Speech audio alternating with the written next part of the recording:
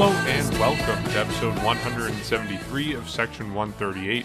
I'm your host, Mark Colley, as always joined by Bryson and Jacob. It's been a while since we last recorded, but we're finally back here. We had some hiccups throughout the weekend as we tried to record, but we're back. We have next to nothing to talk about, but here we are. How are you guys? Good. We record this podcast on Zoom, and of course people on YouTube are able to watch us. So in honor of the MLB players losing their pictures on the website, I will be taking off my camera for the first 5 minutes of this episode because, of course, I feel for the players here who do not have a face on MLB.com anymore. I'm doing good, though. So that was your plan. For context, before we recorded this podcast, Bryson shut off his camera and wouldn't tell us what he was doing. So that's your plan. Okay. I made a stand. I understand that if you're disappointed with the outcome of that, but this is something that I wanted to get off my chest. It's less dramatic than I thought it would be, but okay, a little bit underwhelming. Jacob, how are you? Well, for the people that can see me on YouTube, they know that I've had the case of the giggles anticipating what Bryson was going to do, but other than that, I am as entertained as a baseball fan can be in the midst of a lockout. There are some other Toronto teams that are good right now, but I'm going to be honest, I want that other team that just signed some guys, and I'm hoping for Major League Baseball to figure their stuff out because, completely honest with you, the highs of the last couple weeks prior to the lockout I've really been missing those, I think is fair to say, and I'm really hoping that things can change. Yeah, I know everyone, before the lockout started, was saying, well, we need some sort of artificial deadline every year, so we get this signing frenzy every year. And I think we're seeing the other side of that now, where we are bored out of our minds in terms of baseball. I got to be honest. Oh, there we go. For everyone listening to the podcast, we got Bryson back. I got to be honest, as much as November was fun, as much as that final week of November was fun, it is so boring right now. Mind-numbingly boring on a baseball side of things. However, we do have some things happening. We have some rumors trickling out about what went down in the final few days before the lockout started. We have our own thoughts about the lockout that we haven't had the chance to talk about yet. So we're going to get all that out of the way today, and we're going to discuss it and hope we get something to talk about by the time next weekend rolls around. But we'll start things off with what I think was the biggest rumor that we got this weekend or this past week. It was the fact that the Blue Jays were very much in on Corey Seager, who we know he ended up signing a 10-year, $325 million deal with the Texas Rangers. Before he signed that deal on the final days before the lockout, turns out the Blue Jays were heavily involved in his market. This is from Jeff Passan, so we know it actually is true, as opposed to someone like John Morosi, who we can be a little bit questionable about his reports. But Jeff Passan reporting this. We talked about Corey Seager as someone who makes a lot of sense for the Blue Jays. He is someone who is almost a perfect fit, being on the infield, being a left-handed batter, having a huge impact bat. He would probably end up batting fourth or fifth in the Blue Jays lineup. Someone like that was a perfect fit for the Blue Jays.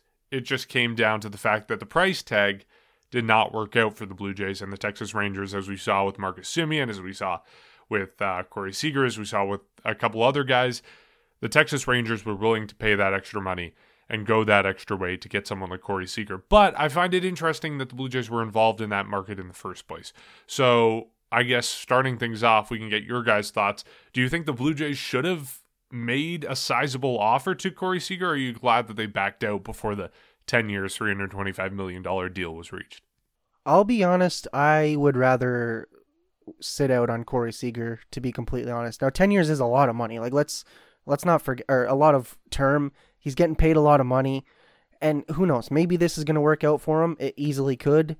I think there's a lot of Blue Jays that could get this type of contract, but I don't think that a shortstop is probably your best position right now. And we're going to talk about guys at positions that the Blue Jays still have or have needs for, and they're looking to potentially add and then relocate certain guys.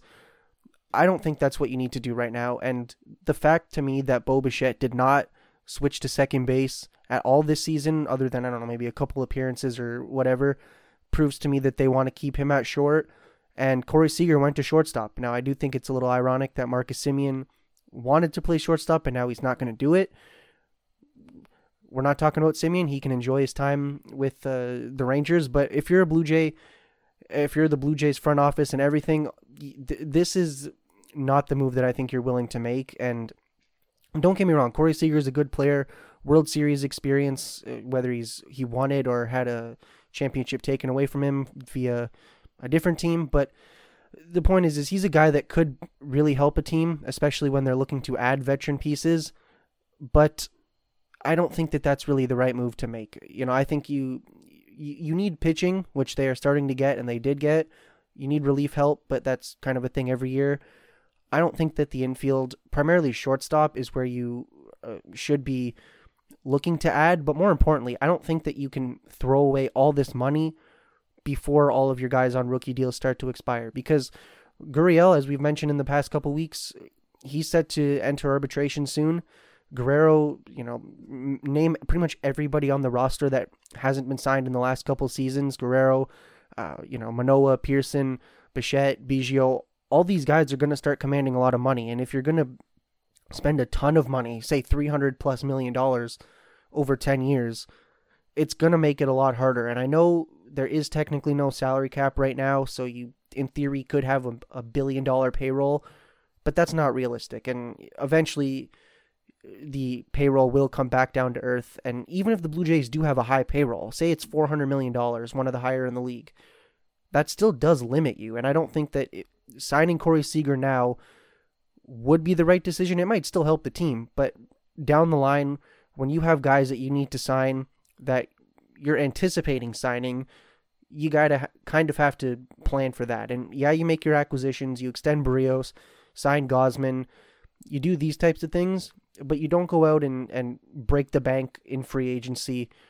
knowing that you do kind of inevitably have to face that problem with guys that are currently on the team. So I wish all the best to Corey Seager. I hope the Blue Jays are not done in free agency, but I don't see that big of a contract going to really anybody on this team or in free agency if you're the Blue Jays. And if it is going to happen, it's not going to be a middle infielder, considering you do have a middle infielder that, in all honesty, could get a similar contract or, around that. But I don't have any problem with that. It does, I guess, feel a little bit unfortunate to miss out on these deals, but it's, at the end of the day, if it ain't broke, don't fix it. And I think Bo Bichette has a very high ceiling, and it doesn't make sense to go and replace somebody like that for that type of money. Yeah, that's an interesting one. And usually when we hear about, the Blue Jays being finalists in certain players, we don't really think much of it. But the fact that it came from Jeff Passan, of course, hearing that the Jays were most likely one of the finalists, no joke, as literally as it can be, they were probably maybe 2 or 3 in terms of being a finalist for Corey Seager. That's definitely interesting. And the message I get from it is just the idea from the front office proving again that they are trying to do everything they can to win. And it really shows how serious they are when they say that. And of course, they were unable to match, or not unable to, but unwilling to match their offer that the Rangers gave him, which was 10 years and $325 million. I personally am fine with it. I mean, I don't see a reason to break the bank on Corey Seager, just because of, I guess, some of the reasons why, or what Jacob explained as well, because I agree with a lot of what he said. But, to do that, it feels like you put yourself in a little bit of a logjam in terms of all the contracts that you're giving out. I know they gave out an offer or a lot of money to Kevin Gausman last week, or a couple weeks ago, sorry. And now you're going to do that and give even more money up for Corey Seager when you haven't paid somebody like Vladimir Guerrero Jr. yet, Bo Bichette, Teoscar Hernandez is up to for in a couple years, Lourdes Gurriel's up in a couple years. So it just feels like a lot of money to give right now. And, I would definitely have given Corey Seager a lot of money, but anything over that mark or anything near that mark, around 320 million, for me, it didn't really make sense. And there's a lot of options. It's not like Corey Seager is the last name remaining. I mean, I still wonder about Trevor Story. I know I've mentioned it a couple times. I don't know how you guys feel about that as much as somebody, or as much as me, but I just feel like there's a chance that they could definitely maybe pivot towards him after the lockout. And there's so many other names that we've gone over previously. So I'm glad that they didn't kind of go overboard or act as desperately by matching Corey Seager's offer here. It's a lot. It really is. And I understand that Corey Seager is skilled, and he is definitely one of the guys that the Jays highlighted once the offseason started, and the fact that they were that mystery team who are a lot more serious than all of us thought, it proves it. And of course, a great year for him. A WAR, according to Baseball Reference, of just under 4, and batting over 300. And he was really good this year for the LA Dodgers. That's a massive loss. And on a side note, and a kind of a funny note, or an ironic note, I should say, is I believe based off the press conference that Marcus Semien had with the Rangers, it didn't seem like he was aware of Corey Seager coming over when he first signed, because he mentioned that he was expecting to play shortstop, and he didn't seem. I mean, Marcus Semien's obviously a kind of a calm guy, and he doesn't get overly excited when talking to the media, but he just didn't seem as thrilled that he's going to have to play second base again. But at the end of the day, the contract that he got, I think he'll be able to deal with it for the next 7 years. And for Corey Seager to get $325 million, I thought a lot of people were also surprised by that when the signing first came out, that it was that much. But for the Jays taking a run at Corey Seager, it just shows that they're going to be once this lockout ends, they're going to continue to be busy, and there's a lot of other names out there that they're going to be pivoting to, and I think that proves that, because there are a ton of names who didn't sign, and most notably, I'm not saying the Jays, but I'm saying just in general, Carlos Correa is unsigned still, Trevor Story, like I mentioned, is unsigned still, and there's so many other guys that the Jays can pivot down to, maybe someone like Kyle Seager that we've talked about, but that could also be kind of a late signing towards spring training if they ever went that route. So the fact that they were the mystery team, though, it just gives me a good reassurance, as much as they just spent money on Kevin Gausman, that they are still willing to do this. And I do wonder how much of this happened after Gausman was signed, of how interesting or how interested the Jays were still in someone like Corey Seager after they signed Kevin Gausman. So it's good to see that they went down to the wire with this one and they were involved throughout the entire process. And now once, again, this lockout ends, it's going to be right back to business for them, and we can still expect them to be busy once the lockout ends at some point in the near future. Yeah. To me, that's a key question. How much of this interest came after the Blue Jays signed Kevin Gausman? Because obviously, they're not signing Corey Seager. He's already signed with the Rangers, but how much money do they have left to play with this offseason? I think that's a key takeaway that we can take from this. If we assume that a lot of these negotiations and a lot of this interest was happening after the Blue Jays signed Kevin Gausman, we can say the Blue Jays still have a lot of money to spend. They're still very interested in improving on the infield, which, I mean, we know that, but it's a question of how much budget they have left to spend. And that would indicate that the Blue Jays are willing to spend a lot more this offseason. So that's the biggest takeaway for me from this. Jacob, you mentioned the position thing, how he doesn't totally fit with the Blue Jays. I think Corey Seager, he's not the strongest defensively at shortstop, and there was actually talks of him moving to either second or third base, most likely third base, before he signed with the Rangers. And with the Rangers, it appears like he's going to be starting at shortstop, and as we've talked about, Marcus Semien at second base. If he had signed with the Blue Jays, I don't think Bo Bichette would have been moving. I think Corey Seager would have been moving to third base. So that's not really a concern for me. What does concern me with this contract, and why I guess I'm happy the Blue Jays didn't sign him, is the player is a perfect fit for the Blue Jays. The contract is not. And you guys both talked about this, but the contract is very large, and it's what you're going to have to pay if you want to get one of these guys like Carlos Correa. If Corey Seager commands $325 million, Carlos Correa, who has 15 plus more career WAR than Corey Seager, I'm scared to see what type of contract he's going to get. It's minimum $350, probably more. The market demands that you pay this amount of money. So I'm not knocking the Rangers for giving him that. I'm just saying that's not the type of deal that I think the Blue Jays are going to be involved with, at least at this stage of their competitiveness. Maybe a few years down the road, we have that quote from Mark Shapiro a couple years ago when he said this market can be an albatross, or a behemoth is the word that he used, behemoth. If we get to that point a couple years down the road where the Blue Jays market becomes something like the Dodgers or the Yankees, where they can spend absurd amount of money and not have to worry about the ramifications because they always have more money to pour in. If it gets to that point, sure, you can give this contract and not worry about the ramifications. But right now, knowing the considerations, knowing the kind of guardrails that we have on the Blue Jays, despite all the success they've had, the guardrails on their budget, I don't think this was the right direction to go. So I guess the question now is, what next? Bryson, you mentioned Trevor Story, you mentioned Carlos Correa. Carlos Correa, I think, is out of the price range of the Blue Jays. I think we can all acknowledge that. He's going to command, like I said, $350, $400 million plus. It's going to be a crazy payload for him. I think Trevor Story is within the range of the Blue Jays, and that does open the door of who's playing shortstop. I don't think there's been the same consideration of Trevor Story moving positions as there was for Corey Seager. So maybe that's a complication with signing Trevor Story, but he's going to come at cheaper. He's potentially a good fit for the Blue Jays on the left side of the infield. That's one name I would be keeping our eyes on. And then, of course, there's a name that we always bring up, but it's Jose Ramirez. And then there's a name that we're going to talk about later in this podcast that I don't want to talk about now because it's not totally in the conversation of infielders on the left side of the infield. But Freddie Freeman is another guy that is potentially in that conversation. Not this conversation, he's not the exact same type of player. But out of those guys or other guys that you guys have your eyes on, who do you think the Blue Jays should target? What's the next step for them now that Corey Seager's off the market, given that they had interest in Corey Seager? Well, we've heard about Jose Ramirez for quite a while now. I mean, we've been talking about him, I think, at least since last year, at least last offseason. So I think definitely keep tabs on him. And one of the first things I want to mention is it really sucks that there's a lockout right now, because we can talk about this and we can debate this, but it's like nothing's going to happen for at least a couple weeks to a couple months. And I guess it gives us a lot of time to brainstorm, but I think you got to look at Jose Ramirez, pretty much everybody. Like, look what happened last year. I don't think a single person actually thought George Springer would be a Blue Jay. It was just they're interested in him. We'll see where this goes. And then at midnight, I think we all, on a fine January day or whatever it was, we were all losing our minds because all these tweets were just blowing through our phones. But point is I don't think that, with the exception of probably Carlos Correa, I don't think anybody's out of the question.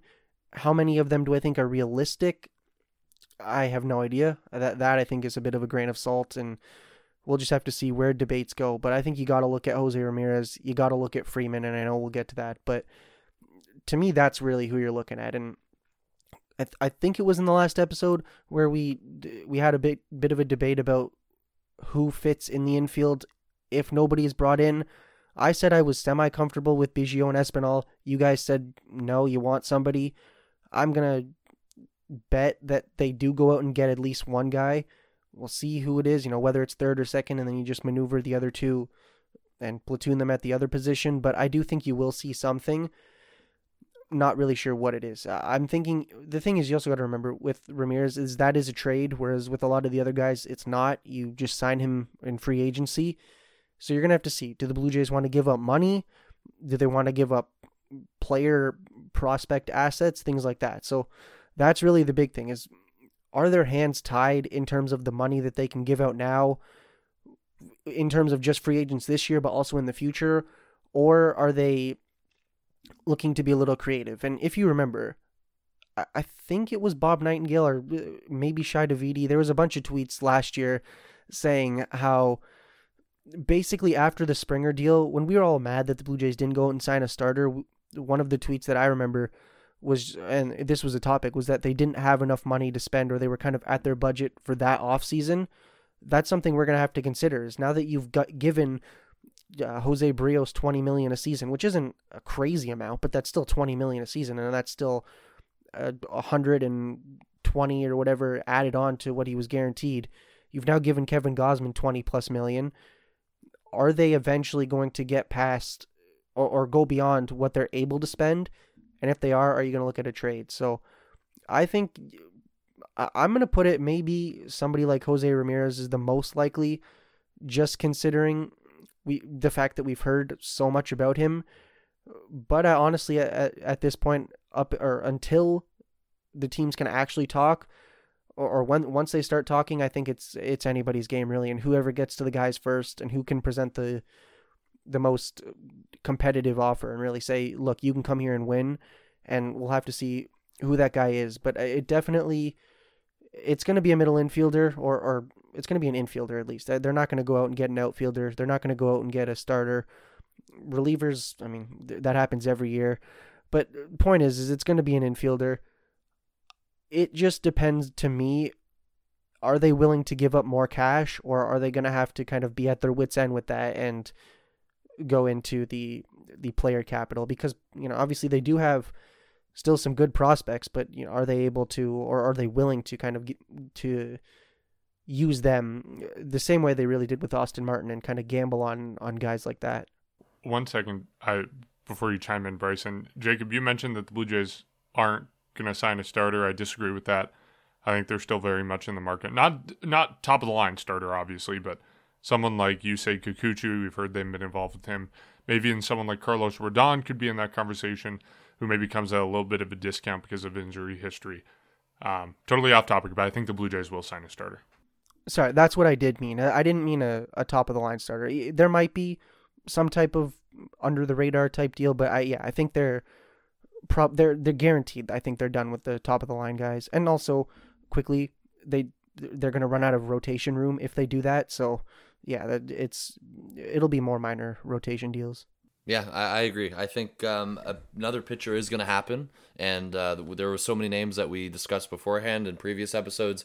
Kikuchi is obviously a name, and there's so many other ones. But yeah, the priority is definitely getting that infielder, and there's still many names out there that I think fit the Blue Jays very well. And of course, the one guy that we haven't mentioned yet, just in case anybody forgot, was Kris Bryant. He was still somebody that is unsigned, and it is somebody that past the or once the lockout ends, maybe the Jays pivot to him right away again. I'm not sure, but that is definitely a name. There was so Kris Bryant is one of the names, and of course Trevor Story. We knew about this last year at the trade deadline. It kind of came out of nowhere on that last day that the Jays suddenly kind of emerged as something for Trevor Story. And, for somebody who had, he didn't have a great year, Trevor Story last year. So you do wonder, is he going to take a shorter term deal? Is it going to be 1-2 years and try and bet on himself again? Maybe take a route kind of like what Marcus Semien did, even though Trevor Story had a good year, I guess, still overall last year. It just wasn't as good as what we've seen from him before. So for his, I guess, standards, it was a down year. He finished with an OPS just over 800 and 24 home runs and 75 RBIs. So we've seen much better from Trevor Story. He's somebody that is going to be available right off the top too. Kris Bryant, and of course Freddie Freeman, who we're going to talk about later on, is somebody. And I also mentioned Kyle Seager at the beginning. I think that's something that if nothing goes well or as planned for the Jays in terms of other plan A, plan B, then that's somebody that they could easily kind of pivot to near the end of the offseason and maybe pursue him for somebody at third base who has a lot of experience and I think who'd be good in the clubhouse for the young guys as well. So that's definitely interesting to see for that. There's still relievers out there too, but the way it is with relievers, there's so many out there, and I think that there is going to be another reliever signing as well.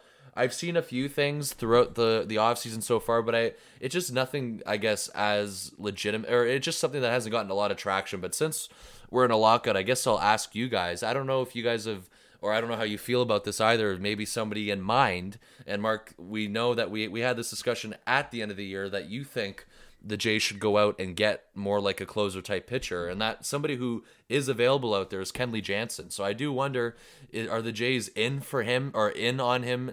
Or is there just some traction there? But it's something that we kind of seen a little bit. But again, it hasn't been too much where it's gotten us to have a full-on discussion about him. So I think there's good relievers out there for sure that the Jays will definitely pivot to as well. But it just feels like once this CBA is signed and everything's back in open season, an infielder is going to be right away. That is what the Jays are pivoting to right away. I mean, we discussed this. They lost Marcus Semien. They need to fill in for that. They need to fill his position, and they are not necessarily his position, but his value within the infield, and that's why, or his impact as well that he brought to the lineup. So that is a must for the Jays, and there's a lot of routes they can still go even after the lockout ends. So it's not like they're out of options, and it relates to somebody missing out on somebody like Corey Seager. Again, one of the reasons why they were probably or most likely unwilling to offer that deal is because of all the other names that will be available after in the near future. It's not like Corey Seager was the last available option out there, and it would have ruined the Jays offseason if they didn't,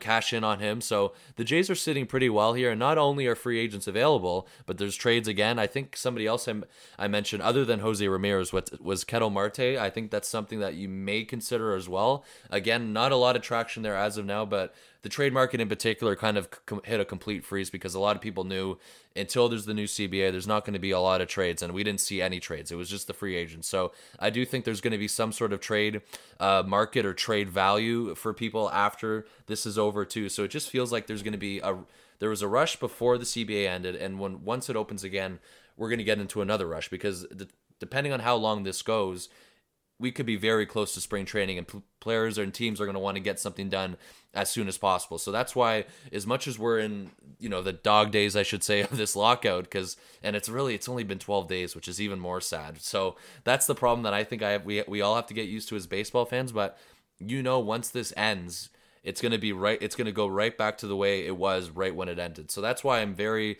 excited and intrigued of what still is to bring for the Jays and for the other MLB free agents out there. But there's so many names and so many options that they could still pursue. So as much as they didn't get something done with an infielder prior to the CBA expiring, I still think it wasn't a massive loss for them, or it wasn't something that they're going to lose sleep over. It was more of something that they would have rather have gotten done. However, they still have a lot of options, and they're still sitting in a pretty good position, because it's not like the guys they missed out on signed anyway. So there's going to be lots of people available, lots of routes they're going to take, and those are just one of the many names that we mentioned in terms of Kyle Seager, Trevor Story, Freddie Freeman, who we're going to have a discussion about later on, and somebody like Chris Bryant, who we knew the Jays were also a finalist for, according to John Morosi. Take it with a grain of salt, obviously, though, as much as we all love him. So we'll see what happens with that, but lots of names out there. I'm sure there's going to be names, too, that we haven't even mentioned yet that the Jays can kind of come out of the blue with, or maybe change their opinion over this lengthy lockout, that they may decide to change their strategy and go elsewhere once the lockout ends. So it's going to be interesting, and something that we've never really seen before, went through before in a long time. Yeah, that's one of the positives, is the fact that this is one of the deepest shortstop middle infield markets in recent memory, with all these guys that we've rattled off. So I mean, we know, and just listening and hearing people around the industry and journalists talk, like the Blue Jays they're not a cheap team. They are willing to spend money, but what they aren't is impulsive. Like, they're not a team that's going to break away from whatever their strategy entering this offseason was and sign a guy like Corey Seager because they're panicking and worried about not getting anyone. They are going to stick to their plan to the letter and adapt accordingly as they need to, but they're not going to abandon that plan. So we know that's who the Blue Jays are in their approach to an offseason, and they were not going to splurge on someone like Corey Seager like that. But like we mentioned, we keep bringing up Freddie Freeman, so let's have that conversation now. We already talked about him, but it appears as if there is a little bit more to the, I don't know if you want to call it a rumor, to the rumblings, to the smoke than we originally thought with Freddie Freeman, because Jeff Passan, who we all know and love and trust as compared to some other reporters, as we've talked about on this podcast, he was on Tim and Friends, and he said, quote, "I don't know if this is something that just percolates around because it makes sense or because it's a big name, but there's a lot of Freeman to Toronto smoke. There's some fire there." So he seems to be intimating that the Blue Jays are involved in contract negotiations with Freeman. Who knows how involved, but they're involved to some extent, and it makes sense and it doesn't make sense at the same time. It's a confusing deal. We talked about this last time we talked. Do you guys have any updated feelings about Freeman? Because I still would be over the moon if this happened, as well as the most confused I've ever been in my life. So I don't know how you guys feel, but my thoughts really haven't changed since the last time I talked. I'm trying to remember. I'm pretty sure, like, obviously we all want Freddie Freeman to be a Blue Jay. He's a fantastic player. I think it's more likely than I did previously, and I'm pretty sure I was very cautiously optimistic and probably a bit resentful or repulsive to the idea, just considering that you have a second place MVP type player at first base in Vladimir Guerrero Jr. I think it's more likely that he moves to third base now, and I'm not one for hot takes after falling for probably 7 dozen fake rumors on Twitter during the last few days of or before the lockout, but I'm willing to bet that Freeman signs within the first week with the Blue Jays. It's going to cost them a lot of money. It's going to cost them term. Hear me out. Wow. With there the Blue Jays. I think it could happen. Wow. Okay, now you're backtracking. Are you predicting Freeman to the Blue Jays? Partially. Yes, I am. Oh, I'm going to be a little partially. No, you know what? Fine. I predict it. Within the first week, 7 days, whenever the CBA is announced, 7 days from now, or within 7 days from then, Freddie Freeman will be a Blue Jay. Wow. I'm just saying Okay. I'm assuming there were talks, and we said, as Jeff Passan said, there were talks. So it's not as if going into the or going into off-season part 2 that there's going to be nothing previously discussed. There's obviously been stuff discussed, and so I think that Freeman's probably close to finding his contract or close to figuring out where he wants to go. It will be tough because we heard that the Braves are pretty much making sure the other teams have to pry him, and I'm pretty sure I can directly quote that from somebody, that the teams are going to have to literally pry him from the Braves organization. I think that Mark Shapiro and Ross Atkins are going to probably do something, and I'm the one that said that they don't need to go and spend $300 million on Corey Seager. I'm just saying, maybe 180 over 5-6 years, maybe 6 years, over 5 is a little too much, but I'm just saying it could happen. I think it is very likely. That could just be a very impulsive hope of me, but I'm just saying, like, if Jeff Passan said it and it wasn't one of the fake accounts because it was the actual guy on Tim and Friends, then I think that there's some legitimacy to that. And I'm thinking, you know what, like, maybe I'm just rambling and maybe nothing happens. Maybe he signs with the Braves 6 hours into the CBA being signed, but I think that it is likely that he comes to the Toronto Blue Jays. Vladimir Guerrero Jr. puts in the work over the last 2 years, goes back into third base. I'm not going to predict what he does there because God knows what's going to happen there, or at least my predictions are a mess, but I'm thinking that the Blue Jays are going to go, they're going to try and make an impactful decision, make a move that makes them probably the AL East favorites, and I'm going to predict that move is acquiring Freddie Freeman. There's a lot. There's a lot to unpack there. Now, here's the other thing, because I'm not going to, well, first of all, I'm not going to come out and predict that he will be coming to the Blue Jays. However, Mark, I know you asked, the question was, have things changed for, like, in terms of our opinion? And I'm not going to say they have significantly, but I think a part of me is starting to warm up to the idea a little bit more. But of course, it means a massive changes to the lineup, because of course we know if he comes here, you are moving Vladimir Guerrero Jr. again. However, if you get Freddie Freeman, he's that left-handed bat that everyone's been looking for, and he's Canadian. Everyone knows that, or a dual citizen. So it feels like there's more to this than I think we're, of how we talk or what we spoke about the last time. And I think the fact that Jeff Passan came out and said this as well, I think it kind of gives us that sign that maybe we should look into this a little bit more than what we thought. And that's why it gets me wondering, how legit is this? And is this really that realistic that Freddie Freeman, I guess, if given the opportunity, would leave Atlanta like that? It's hard for me to see that. But of course, if they're not going to pay up or, try and attempt to re-sign Freddie Freeman and pay a valuable price for him, then of course it's going to be there's going to be a really realistic chance that he does end up leaving Atlanta. And of course, we spoke about this too. The Yankees are a team that we knew of that were involved, and the fact that the Jays met with Freddie Freeman's representatives before the lockout is definitely something to look out for. And that was reported, I think, yesterday on December 11th, that they met with his actual representatives before the lockout or before the CBA expired. So there's something there, yes. It's just that, of course, I'm not totally in favor of moving Guerrero twice again in the span of a couple years, but if they did have to do it in order to fit Freddie Freeman in the lineup, because other than that, in terms of the lineup, they can fit him in the lineup. Positional-wise, though, it's going to take some altering and it's going to take some tweaking. So that's why I'm starting to warm up to it a little bit more. However, I'm still kind of skeptical, and I still don't. For me, it doesn't seem like it's as likely that he does come here. However, I don't want to completely come out and predict that, because if I'm wrong, I'm wrong, and I don't want to, be wrong for that. But I mean, Jacob, on the other hand, is predicting he's coming here. So, I think there is significant stuff here. I just don't know. I mean, we all want Freddie Freeman, of course, but Vladimir Guerrero Jr.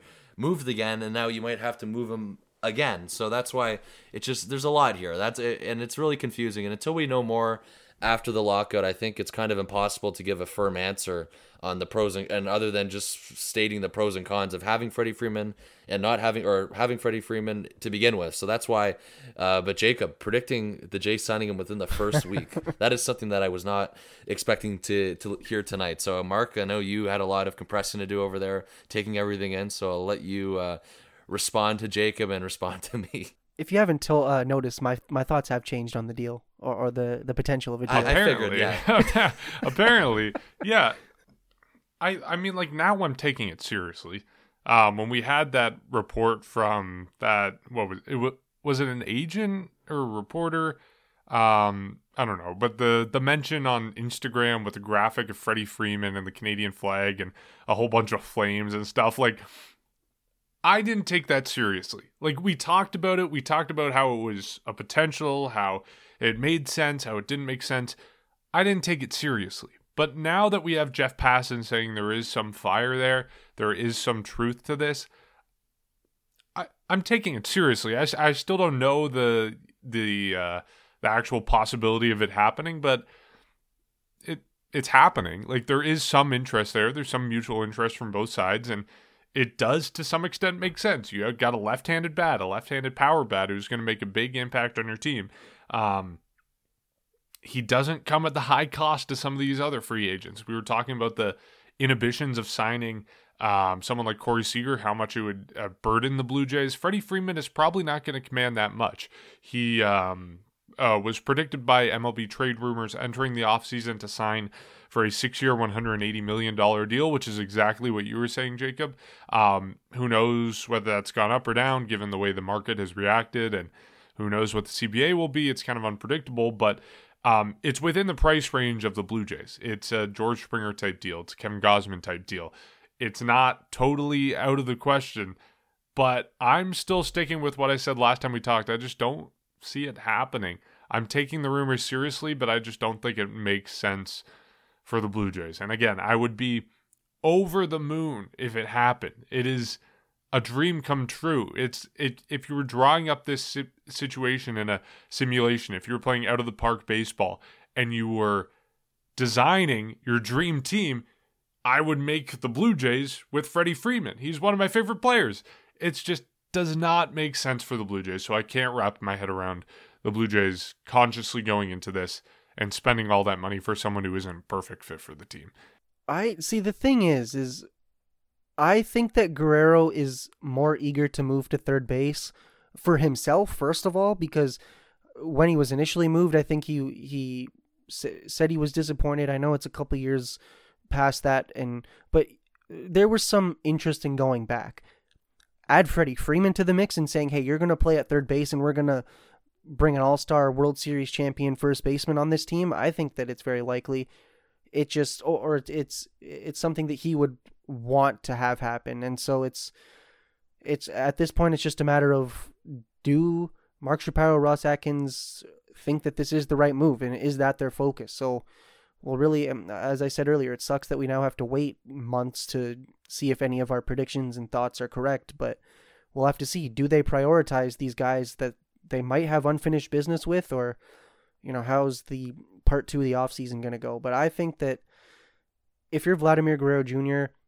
and you can move to third base, kind of go back to that position where you hope to play at in a much more athletic sense and body shape and everything, and he's clearly much more of an athlete at this point in his career, with the addition of one of the better first basemen in baseball who just won a World Series, I think that it's something that should be looked into a little bit more. Maybe keep some tabs on that. All right. Well, we'll be keeping tabs on it throughout the off seasons. I'm sure if we hear anything else about it, we will keep you guys posted. But we got about 15 minutes left, so we're going to talk quickly about Pete Walker and the New York Mets. We know it's not happening now. The Mets have finalized their managerial search down to 3 guys. Does not include Pete Walker. There wasn't even really a firm rumor saying that Pete Walker is drawing interest from the Mets for their manager job. It was just, not to bring up the reporters again, but John Morosi tweeted it as Pete Walker could make sense for the Mets. So we don't even know if it was a real consideration. But what we do know And what's kind of the conventional thinking around Pete Walker is that A, he would like to manage at some point, and B, he could get a managing job somewhere. Obviously not going to be New York. I feel like the Mets are not a good place for a first-time manager to go. But those two facts are what we know, or at least what we think to be true. We don't want to lose Pete Walker. The Blue Jays don't want to lose Pete Walker. He has been part of the team for so long and is such a vital part of their coaching staff. But then again, if you lose him, you lose him. You can't really control where he goes outside of promoting him to manager of the Blue Jays or giving him an insane salary increase. So I don't know how much there is to talk about here. He could be a manager of a team. He's not right now. Looks like he's going to be pitching coach of the Blue Jays next year. Just kind of a fun what if to think about. Well, it shows just how much the rest of the league is starting to recognize Pete Walker. And really, I mean, we all talk about it, how he's one of the, I guess, underrated or unsung heroes of this team. Look what he did with Robbie Ray. I know that was a big selling point, that he, maybe it's not 100% on Pete Walker for Robbie Ray's turnaround, but you got to think, you turn this guy around, you turn X number of players around since you've been really with the Blue Jays. It's something you got to consider. And I'm pretty sure we've mentioned this, or maybe we haven't, but I remember, I think it was Tim and Friends, discussing how after the season, the whole fallout of what's next, what goes on, there's a lot of debate about whether Montoyo should be fired because he's too soft or whatever. He doesn't, yell, kind of like he doesn't do what John Gibbons used to do, and even though he shouldn't have done it, come back on the field after he was ejected, but he clearly defended the players and did these things. And one of the things, I'm pretty sure this was in an interview with Ross Atkins, that he mentioned, or at least it was asked of him, is Pete Walker kind of the kind of, I don't want to use the word bad cop, but almost the guy that is willing to stand up and scream at the umpires when they're not doing what you want to do for your players. And honestly, I think that Pete Walker is to some extent that guy. He obviously, we've seen him get ejected because the umpires still don't know what a strike is in 2021, but he's my point is Pete Walker, not only is he a good manager, but he's a good pitching coach, but he also kind of fits the manager position, just considering the type of person he is. And I think the league is starting to recognize it.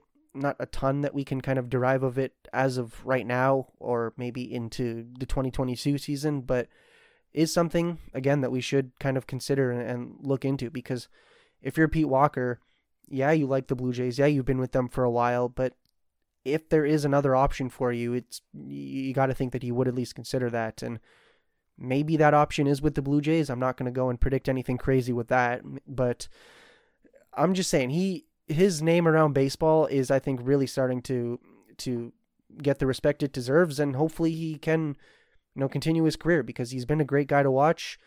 And I think that it definitely could be interesting, especially now that this is one of potentially many teams that is going to look into him and pursue him.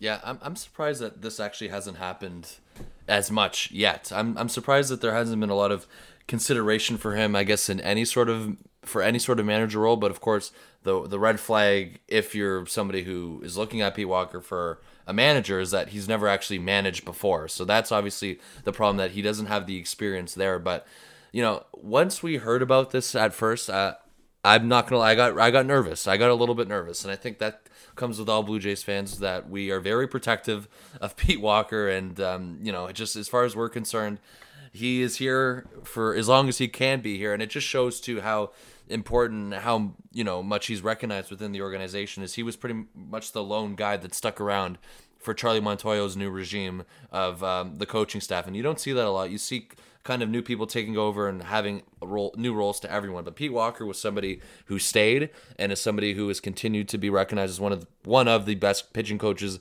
in the entire game. So a little bit of a scare there. However, I didn't look too much into it as time went on, because we knew from the start that somebody like Buck Showalter is the leading candidate to be the Mets manager. I think it's him, and there's somebody else who is a finalist for that job. But in all signs point that it looks like it will be Buck Showalter, and I think that's somebody who Max Scherzer's also kind of advocated for the Mets to go after from what I remember seeing. So it seems like Buck Showalter is going to get that job. But the fact that Pete Walker's name was like floating around, he was never a finalist, will make that very clear. But it just, to me, it's surprising that he hasn't gotten as more recognition for any sort of managerial roles yet or have any kind of interviews yet. I'm surprised that hasn't come yet, but I feel like as time goes on and he gets to be more recognized, I think that there is a chance that some point in the future, I'm not guaranteeing it, but some point in the future, he is going to be those names considered among, managers throughout the game. And if that happens, the Jays need to be prepared for that. But for the meantime, for the short term, and hopefully for the long term, they don't have to deal with that yet. But the fact that his name was brought up definitely caught a little bit of a surprise to me. But at the same time, as time went on, we never really thought of it, because even before that report came out, that there was the Scherzer report of what I just mentioned, how he wanted Buck Showalter to be the manager, recommended him. So it feels like that was kind of already determined in some sort of way. But yeah, for Pete Walker, crazy. I mean, wasn't kind of shocked by it a little bit, and sigh of relief now that we know it won't be him. And the three finalists are Joe Espada, Buck Showalter, and Matt Quatraro, something like that. So he is also a finalist there. So we will see what happens with that. And the Mets will be getting a new manager. It won't be Pete Walker. Pete Walker will be back, and he will make sure Kevin Gausman is on fire next year, as well as the other four members in the rotation who will be there next year. And not to throw gasoline on the fire, but there is still, outside of the Mets, another open managing position for the Oakland Athletics. So maybe that's more of a fit for someone like Pete Walker. Who knows? I think this rumor kind of opened. Again, we're calling it a rumor. I don't think it's a rumor. It's speculation from John Morosi, meant to drive up interest and likes. And anyways, I have low opinions of John Morosi, if you can't tell. But I think it kind of opened our eyes to where Pete Walker could end up in the next couple of years and what his aspirations are, because I think as Blue Jay fans, we're very grateful and obviously happy to have him as a Blue Jays pitching coach, but we don't think of him as anything besides the Blue Jays pitching coach. But obviously, because of the success he's had here, he might want to move elsewhere. So I don't know. I think it opened a couple eyes, couple doors to what Pete Walker could end up doing. But I don't think it's a rumor. I think it's just speculation. Anyways, the last thing we'll talk about, I'll touch on. We heard that I don't think we mentioned this last episode, but it was the day that we recorded, I think, Randall Grichuk was apparently, where the Blue Jays were offered a trade proposal from the Milwaukee Brewers. It was 1-for-1, I believe. Jackie Bradley Jr. with Randall Grichuk. Blue Jays, I assume, rejected it, or maybe the Brewers withdrew it because they got a better offer from the Red Sox. But Jackie Bradley Jr. being traded to the Red Sox in exchange for Hunter Renfroe and a couple of prospects, I believe. So there was that broke. Not much to talk about there. Good thing the Blue Jays didn't do it, because, I don't know, Jackie Bradley is not that great of a player. He doesn't have good offensive numbers. As much as we can complain about Randall Grichuk all we want, Jackie Bradley Jr. is next level bad, or at least he was last year. And then the other thing we want to talk about is the lockout. We've mentioned it. We haven't really talked about it, though. We don't know much of anything. Like, nothing has happened since December 1st. The owners locked out the players, and that was that. We saw, as Bryson alluded to earlier, all the names and faces of players were taken off of MLB's website and MLB affiliate websites like BlueJays.com. Besides that, and now for those who can't watch the video, both Jacob and Bryson have disappeared. But besides that, there hasn't really been a sizable impact from this lockout besides everything just shutting down. We haven't really heard anything in terms of rumors, in terms of predictions. What I want to end this podcast off with right now is predictions from all of us on when the lockout will end. So you guys can pull up the spring training dates. You can pull up opening day. When do you guys think the lockout will officially end? That we get the announcement and we get the new CBA signed between the players and the owners? I can put my prediction in first. I'm going to go February 12th. That might be a little bit late by some considerations. That's just around when pitchers and catchers are starting to report to spring training. But it makes sure that everything is done in time for opening day. And I really, at the impasse we're at right now, the conflict that we have between the owners and players, I really don't see anything happening before the absolute deadline to get it done without avoiding games, because I really don't see these two sides coming together, making a deal without that absolute deadline. And I think mid-February is kind of that final call for these two sides to make a deal. So February 12th is where I'm putting that. Where do you guys have it? I'm going to put it a little bit before you. See, what you were saying, I definitely do agree with. I don't think that this is going to happen or any type of agreement is going to be made until you pretty much have to without negatively impacting the season. And people listening might be saying, well, the season doesn't start until late March, early April, but spring training is, the month or so before that. But pitchers and catchers report for the first 2 weeks, and then the rest of the players show up. You're not going to want to delay those guys, especially if you're one of those pitchers that just signed a 5-year contract. You're going to want to see this new spring training facility. You're going to want to get used to your new team. And also you're going to want to either get down to Florida or Arizona, maybe even early. So the way I see it, I'm going to put it at February. You said 12th. I'm going to say February 5th. Give the players a little bit more breathing room, like a week or so, before they realize what the plan is. And also, what we need to remember is there are a lot of guys that have either not signed or a lot of unfinished business, as we've just spent the last hour rambling about. So I think you give it, a week or 2 weeks is really not even that much time to debate contracts and make out trades, and who knows what the heck's going to go on. But I say February 5th, you give it a couple weeks or a week before pitchers and catchers report. Pray to God that the season plays out as normal, and then that's it. So I'm going to say just a week or so before what you're saying at February 5th. The very first pitchers and catchers report date that we know of or that is set in stone is for February 15th, and that's the San Francisco Giants. And then, of course, a couple days after, that's when it happens for everybody else. And then a few days after that, that is when the first full workout occurs, and then a week after is when there's the position players, and then a week after that is when games start. So I will be a little bit more optimistic than both of you. I will say February 1st. I will give it 2 weeks because, of course, once that date hits, there's still going to be free agency again.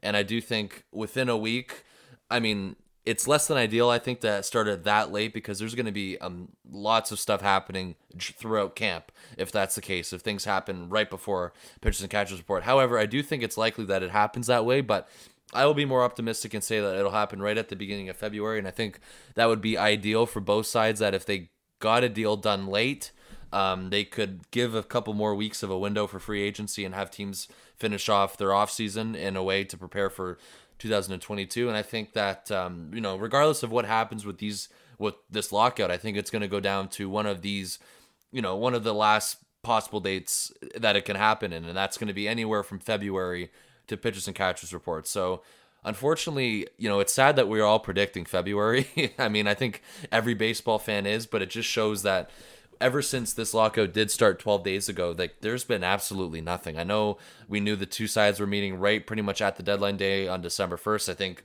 one meeting lasted not even half hour. Some lasted about 5 to 10 minutes. Yeah, I think that's it was not 7 ideal. minutes was the length of the final meeting.